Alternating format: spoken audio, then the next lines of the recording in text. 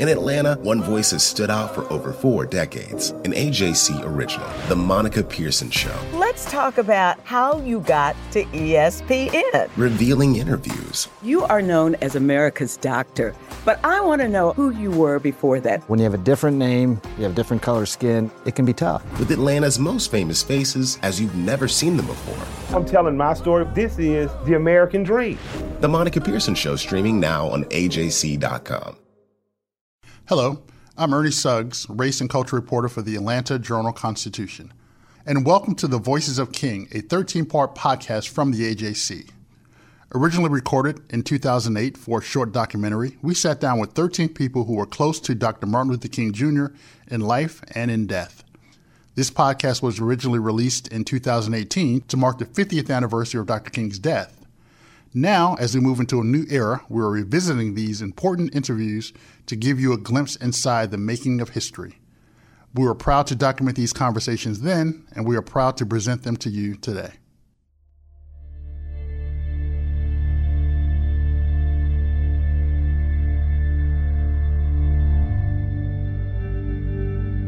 He went on to defy those who sought to kill him. I'm not fearing any man. I ran to the car. What happened? What happened? And when I turn around, then I can see. All I was thinking about was, Lord, don't let him die. Don't let him die. Don't let him die. Martin Luther King was shot and was killed tonight in Memphis, Tennessee. I don't go back there. I've been there, but I haven't been there. There's nothing there that I want to remember, really. Why King? Why the Prince of Peace? That was going through my mind. This man, this one man, he taught us how to live, and he taught us how to die. This is The Voices of King, a podcast of 13 voices, 13 people who bore witness to the last days of the life of Dr. Martin Luther King Jr., as told to the Atlanta Journal-Constitution. I'm Ryan Horn.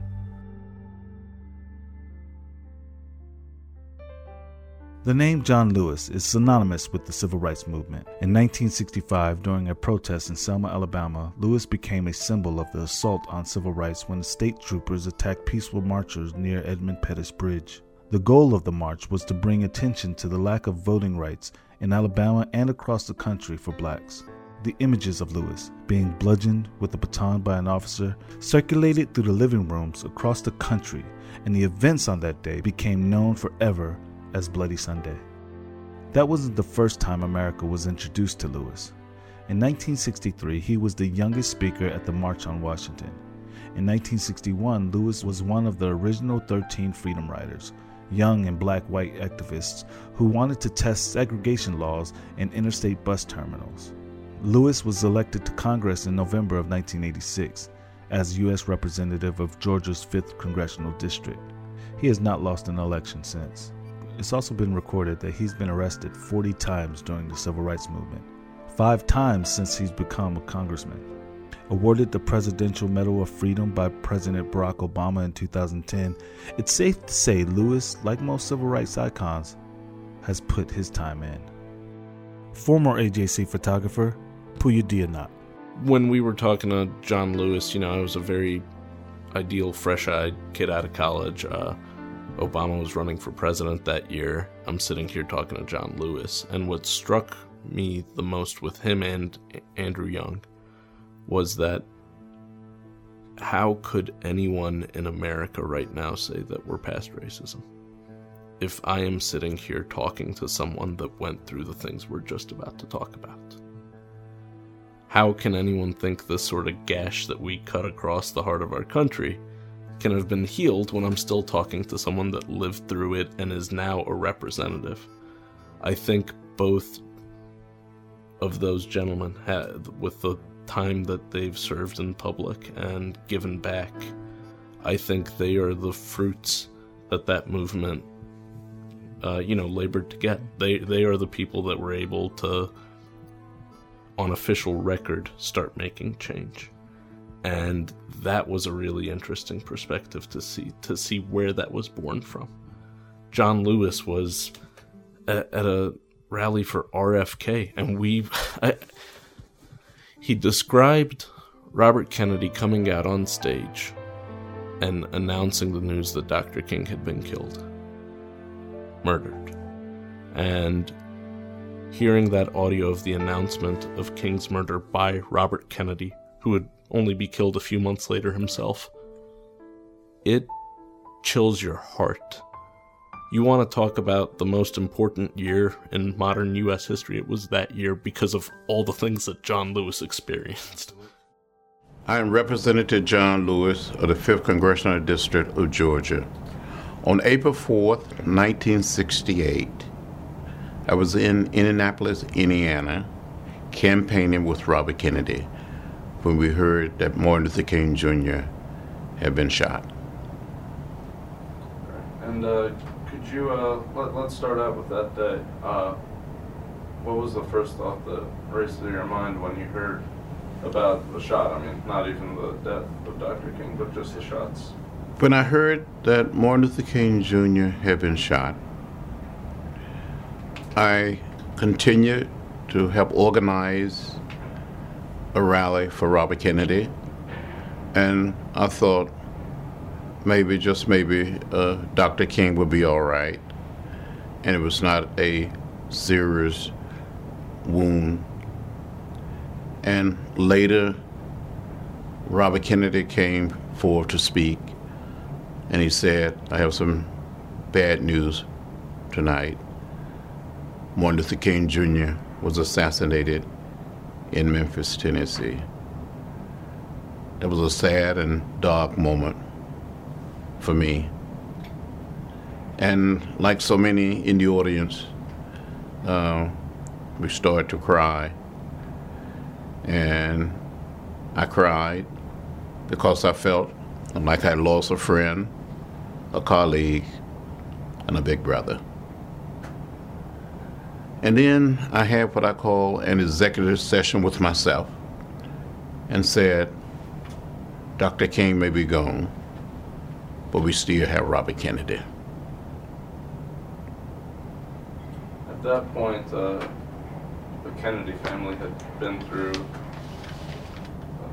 this once already, and I know that Mr. Kennedy offered his help to the King family. Were you involved in that? That evening, Robert Kennedy suggested when the rally was over that we all come to his room at a local hotel in Indianapolis, and he instructed us to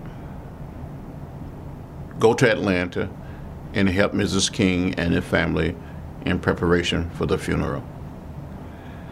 I came home and spent time here in Georgia, in Atlanta, and the night before the funeral, it was my responsibility to escort Robert Kennedy, his wife, Ethel, and other members of the Kennedy family through the educational building of Ebenezer Baptist Church downstairs to the sanctuary to view the body of Dr. King.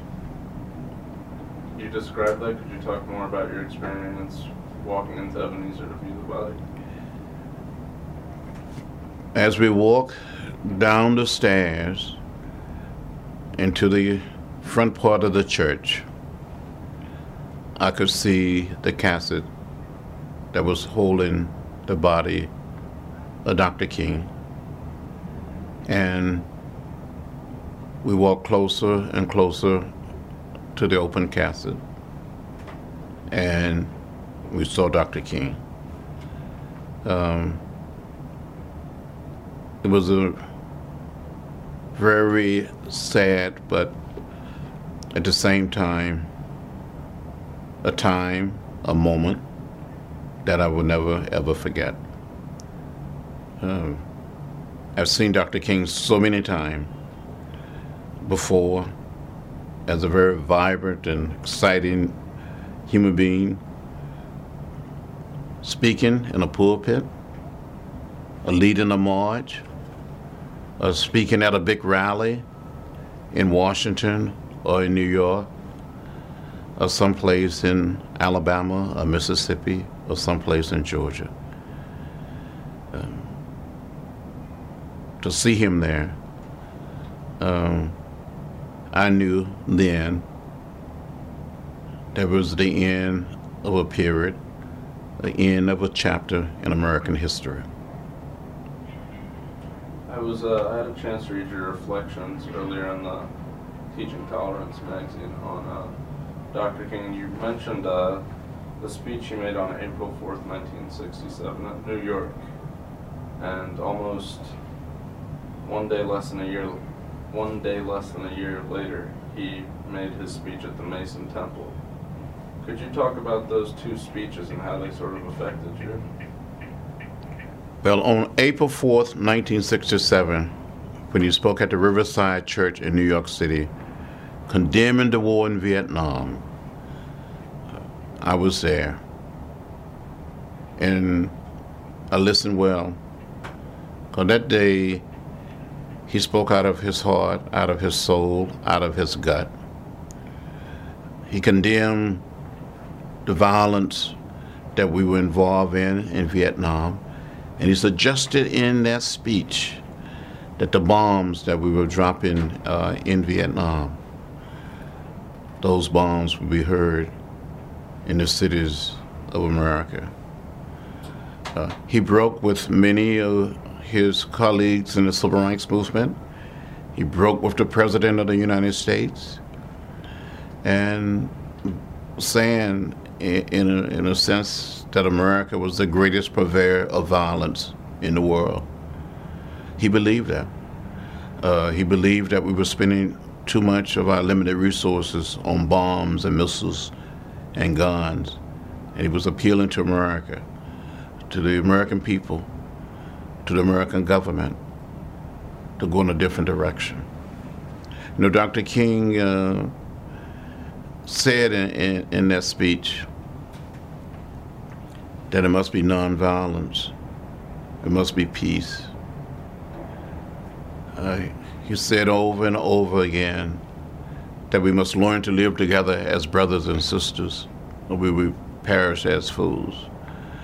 And he paraphrased the words of Gandhi by saying, it is nonviolence or non-existence.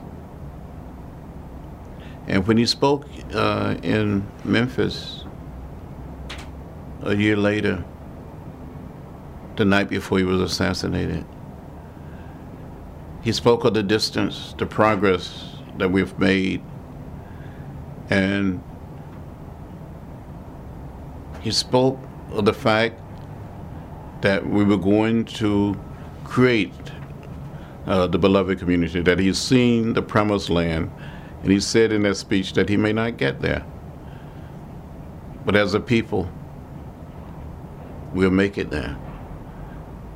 And 40 years later, I think we're still in the process of moving in that direction, moving toward the beloved community, moving toward the promised land. His dreams are not yet fulfilled, but as a nation, as a people, we are on our way. It's interesting, those two speeches reflect both the courage for standing up for what you believe in, even if your colleagues and your allies don't support you on it. But a year later, the speech is still incredibly courageous, but on a much more personal level, that he had realized the sacrifice that he would have to ultimately make. Could you speak to that? Well, Dr. King was a courageous human being. He displayed raw courage. In spite of being arrested and in jail, stoned, stabbed, he was willing and prepared to put his body on the line. He said in some of those early speeches, he would like to live a long time. But he said also that sometimes you have to find something that is so dear, so necessary, that you're prepared and willing to die for it. So in a real sense, this man, this one man, he taught us how to live, and he taught us how to die. think, given your own personal experiences, I mean, was it that sort of inspiration, that sort of leadership that allowed you to endure what you did and still be able to get up the next day and say, I want to still work towards this goal. I want to be part of this. Well, Martin Luther King Jr. became my inspiration. He inspired me. He inspired me to stand up, to speak out. He inspired me to do what I call to get in the way. And ever since I met him 50 years ago, I met him in 1958 at the age of 18. I've been trying to get in the way, to make things better for all human beings that dwell on this little planet that we call Earth. And after he was assassinated, and after Robert Kennedy was assassinated, two young men that I admired and loved, I felt that I had an obligation, a mission, and a mandate to pick up where they left off and to continue the struggle, to continue the fight. And speak about that a little bit, like in that next summer, Robert Kennedy, that following summer, Robert Kennedy was assassinated. I mean, just like, how did that make you feel as a, just personally, talk about that a little bit more. After the assassination of Robert Kennedy, and I really felt that I lost two of the closest and dearest friends in my life. I'd spoken to Robert Kennedy about 15 minutes before he was shot and killed. And I would never forget being on the 5th floor of the Ambassador Hotel in his suite in Los Angeles and watching television, seeing what had happened to him. And the next day or so, he passed. I felt like something died in all of us. Something died in those of us who knew Dr. King and knew Robert Kennedy. And today, I think as a nation and as a people, we're still recovering from what happened to these two young men. I often wonder if Robert Kennedy had lived, if Martin Luther King Jr. had lived, what would our nation be like? What would our world be like? I'm led to believe that we will be living in a better world and our people will be better if these two young men had lived. They had so much to offer, not just to the American community, but to the world community. When we come back, Representative John Lewis talks about the efforts to keep Atlanta safe after Dr. King's death.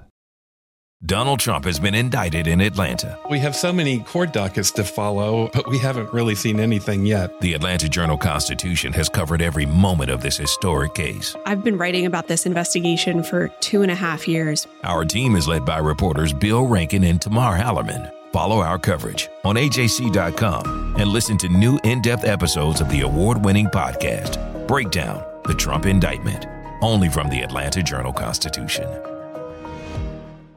The AJC's trusted veteran political voices, Greg Bluestein, Patricia Murphy, Tia Mitchell, and Bill Nygut, are the essential source for Georgia politics. The Atlanta Journal-Constitution's Politically Georgia. Sign up for the newsletter, download the podcast, subscribe to the AJC. Welcome back to the Voices of King. We continue with Representative John Lewis.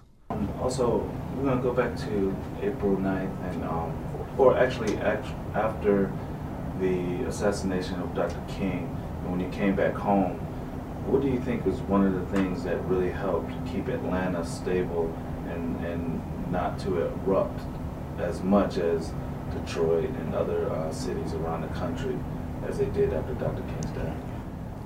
In Atlanta, that had been a strong movement committed to the philosophy and to the discipline of nonviolence. And the great majority of the citizens of Atlanta, young and old, black and white, wanted to find the best possible way to honor and pay tribute to Dr. King. His message of peace, his message of love and nonviolence, had been instilled in the very psyche of the people of the city of Atlanta. And in most places in the heart of the South, whether it was in Nashville or other places in Georgia or in Mississippi, people came under the influence of Dr. King. They appreciated his message of love, his teaching of nonviolence. And many of the people that were involved in the movement grew to accept nonviolence, not simply as a technique or as a tactic, but as a way of life, as a way of living. And people wanted to honor Dr. King by living by his teaching, by his philosophy. When was the last time you saw Dr. King? The last time I saw Martin Luther King Jr. was in March of 1968, about 2 weeks before he was assassinated. There was a meeting in Atlanta at a little restaurant motel called Pasco's, where he had brought together people to be involved in his effort to organize the Poor People's Campaign. He had brought together blacks, white, Hispanic, Asian American, and Native American. He was going to take people to Washington and put back on the American agenda the concerns and the needs of those that have been left out and left behind, especially poor and low-income people. Do you think that the Poor People's Campaign which was planned for that summer, do you think that something of that nature would have ever even been conceived without leaders like that? I mean, even with its execution, the way it was carried out that summer, do you think it would have been a lot stronger? Do you think it would have shaken the foundation of this country to have someone like Dr. King in D.C. that summer? If Martin Luther King Jr. had lived and been able to implement and carry out that unbelievable effort, bringing hundreds and thousands of ordinary citizens to Washington, D.C., to camp out, to stay there, to live there that summer, it would have had a profound impact on the American community, on the powers in Washington, on members of Congress, on the President of the United States, to do something about poverty and hunger. One other question, just actually too. What is, you said that Dr. King was definitely like a big brother to you. Do you have like any fond memory, like every time you think of Dr. King, you think of this one moment that you've had with him, and that kind of just always stands out about Dr. King? Well, Martin Luther King Jr. was a wonderful man. He was just unbelievable. A lot of times people saw him in a pulpit, speaking at a big rally, such as the March on Washington, but he had a great sense of humor. He could tell stories, he could tell jokes that make you laugh until you cry. And I remember on one occasion we were in Alabama, Mississippi, going down the highway. He saw some restaurant, and he said we should stop and get something to eat. If we get arrested, at least we will go to jail on a full stomach. Once he asked me, he said, John, do you still preach? And I said, yes, Dr. King, from time to time, especially when I'm taking a shower. And he thought that was the funniest thing. But he was a very serious man also.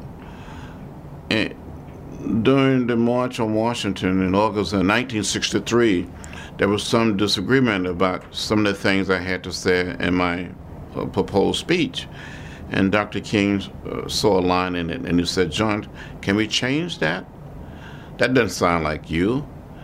And I agreed to change it, to delete it. I couldn't say no to Martin Luther King Jr.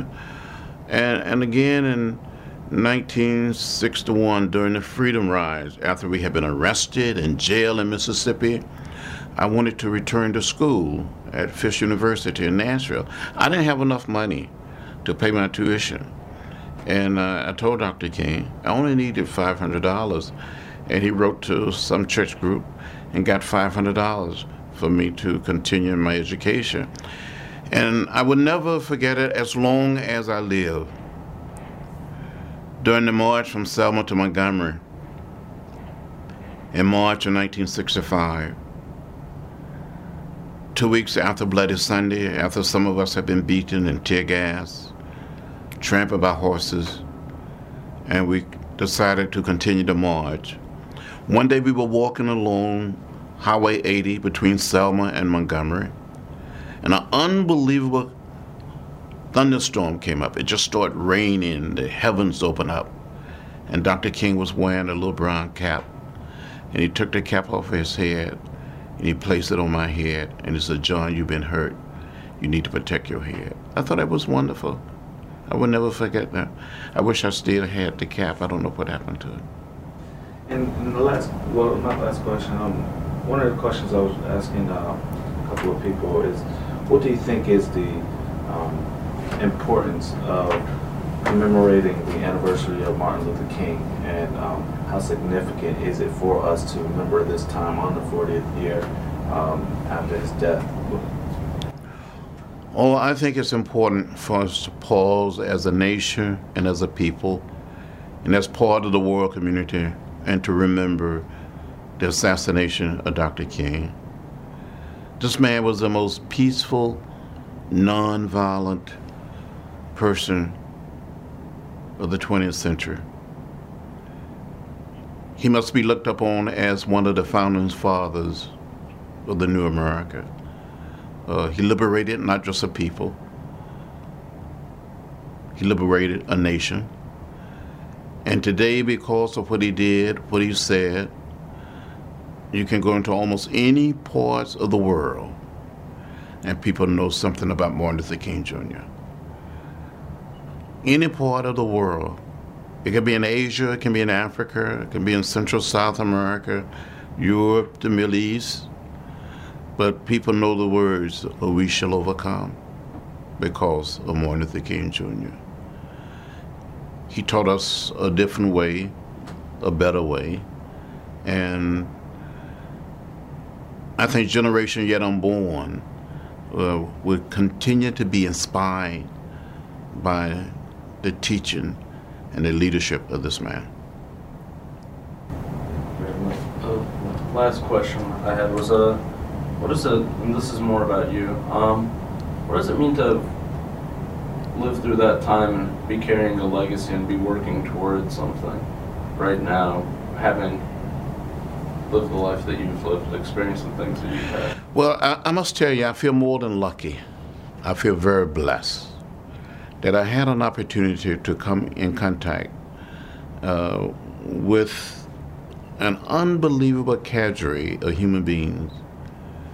Martin Luther King Jr., yes, but a group of people that were young, very young, that was deeply moved and inspired by Dr. King. You know, this man taught us just how to just move, just go,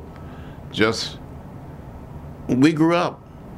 He taught us to grow up, and we grew up while we were sitting down on lunch counter stools.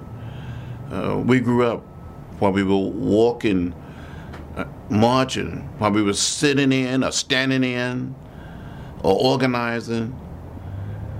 And I wouldn't have it any other way. He made our lives meaningful. And when I look back, look ahead, I feel like my generation and so many young people, that we made a contribution. We helped. Those signs, and it may seem simple to people today, that we saw when we were growing up, that said white men, colored men, white women, colored women, white waiting, colored waiting, those signs are gone, and they will not return. And today, young people want to see those signs in a museum, in a book, on a video. Dr. King helped us bring those signs down. And sometimes I hear people saying, no, nothing has changed. And I would say because of Martin Luther King Jr., things have changed. And if people feel that nothing has changed, I only say, come and walk in my shoes. And the last question, honestly, the last question. I'll talk about what it has meant to you to serve as a congressman for Georgia and to serve, after all these years, in your celebrity and your service here. I feel so gratified that I've been able to serve in the Congress all these many years, been elected by the good people of Georgia. I know one thing, if someone had told me 40 years ago, or maybe 50 years ago, that one day I would be serving in the House of Representatives, I would say, you're crazy, you're out of your mind, you don't know what you're talking about. It's, I love what I'm doing. And each day when I'm on the floor of the House, or when I'm standing in the well of the House, speaking up or speaking out about something, I often think, what would Dr. King do? What would Dr. Martin Luther King Jr. be saying? Because I feel like I have an obligation, a mission, to continue the work of Martin Luther King Jr., to continue the work of Robert Kennedy. In the next episode of The Voices of King, we will hear Reverend Samuel Billy Cowles, the Memphis preacher whose house Dr. Martin Luther King Jr. was preparing to visit before he was shot at the Lorraine Motel in 1968. A special thanks to AJC reporters Rosalind Bentley and Ernie Suggs. Also to Senior Editor of Visuals Sandra Brown, Senior Managing Editors Mark Walligor, and Art Editor-in-Chief Kevin Raleigh. Music by Matthew Head. Be sure to visit www.ajc.com/MLK50 for the AJC's coverage of honoring Dr. Martin Luther King Jr. I'm Ryan Horn, and you've been listening to The Voices of King. Hip-hop is a product of black people. It's a product of black song and celebration. The Atlanta Journal-Constitution presents hip-hop's most pulled elements are pulled from the South. A Southern hip-hop story. We always go back to that moment of the Source Awards. Everybody wants your rhythm, but they don't want your blues. The biggest names in hip-hop. Atlanta is still the mecca for hip-hop. 50 years. No one can deny one film. The power of the South now. The South got something to say. Streaming now at ajc.com/hiphop. I'm Ernie Suggs. And I'm Nedra Ravone. Atlanta has been known as the Black Mecca for so many years, but that means something different to everybody. It means everything to me. Every day I wake up, I learn something new. Well, you all can learn something new by subscribing to the Atlanta Journal-Constitution's new newsletter called Unapologetically ATL. It's all about the people, the events, and the entertainment happening in Metro Atlanta that Black people might want to know about. So subscribe today at www.ajc.com/unapologetically ATL.